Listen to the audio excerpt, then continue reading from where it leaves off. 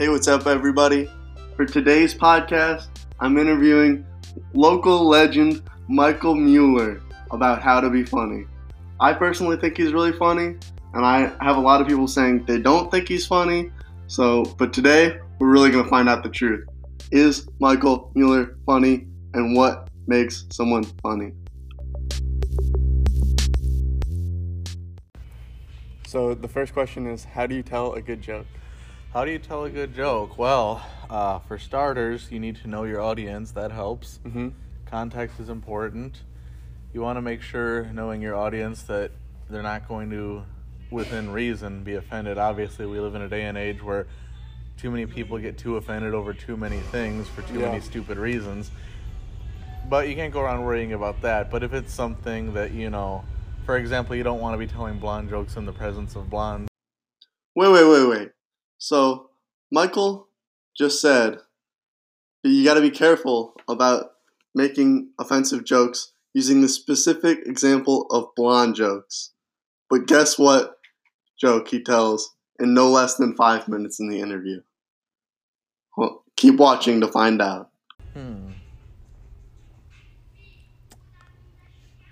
Well, let's see. Another good joke. Well, I don't know who will be listening to this. Should I share a blonde joke? Yes, you should. All right. I can assure you, any blondes watching the show, I'm going to apologize beforehand for this joke for Michael, but it had to be done. Yes, this is just a joke, mind you. No actual hard feelings of discrimination toward blondes. Yes, we love you blonde people. So a blonde, a brunette, and a redhead are walking along one day, and they discover this magical slide. And so the brunette decides to go up first because with this magical slide, you go down it, you say something, and you become that. So the brunette goes down, and she says millionaire, and she becomes wealthy. She becomes a millionaire and doesn't have to work another day in her life. After the brunette, the redhead goes up, and she says celebrity, and she becomes super famous. She becomes legendary, renowned all over the world. And then it becomes time for the blonde to come up. She starts climbing up the ladders of this slide. She trips, and she says, "Oh, crap." Oh, no.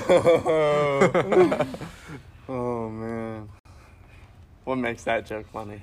The fact that, given the context and, the previous setup, you don't even have to explain what happens from there.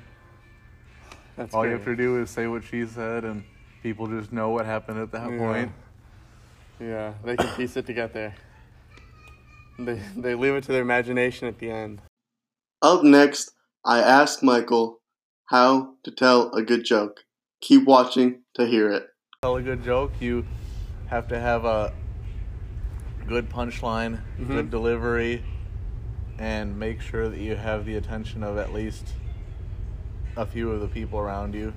Yeah, that actually goes to some of my other questions. How do you deliver a punchline? Well, some of that depends on the joke, but ultimately you want to sound enthusiastic about it instead of monotone. Yeah.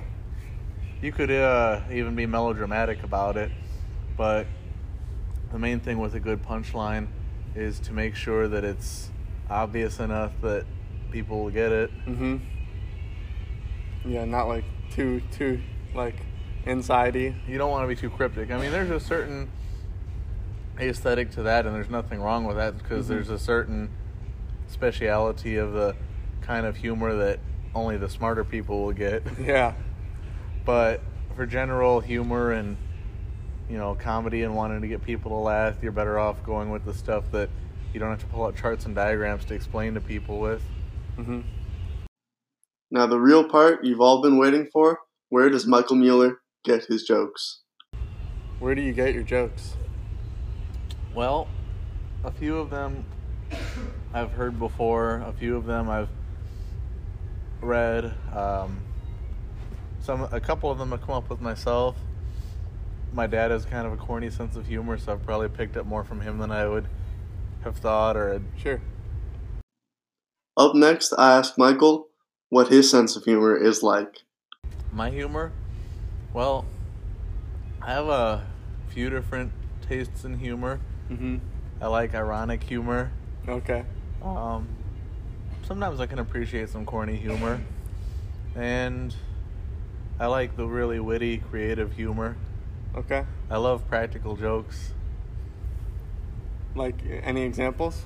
Oh, sometimes it's typical run-of-the-mill stuff, like putting a whoopee cushion on somebody's chair or something. Other times it's more elaborate and creative schemes. That's great. Oh no, watch out, there's a whoopee cushion! That's great. What makes something funny? What makes something funny? Mm-hmm. Well, sometimes it's a bit of sadisticness. Yeah. We love seeing something happen to somebody else, and I think it's because we're glad it's not us. Yeah. Sometimes we find something funny because we can relate to it. Sometimes we laugh because we know it's true. Mm-hmm. Sometimes we laugh at stuff because it's so taboo. I one time asked a friend of mine, why do we find it funny when somebody uses cuss words?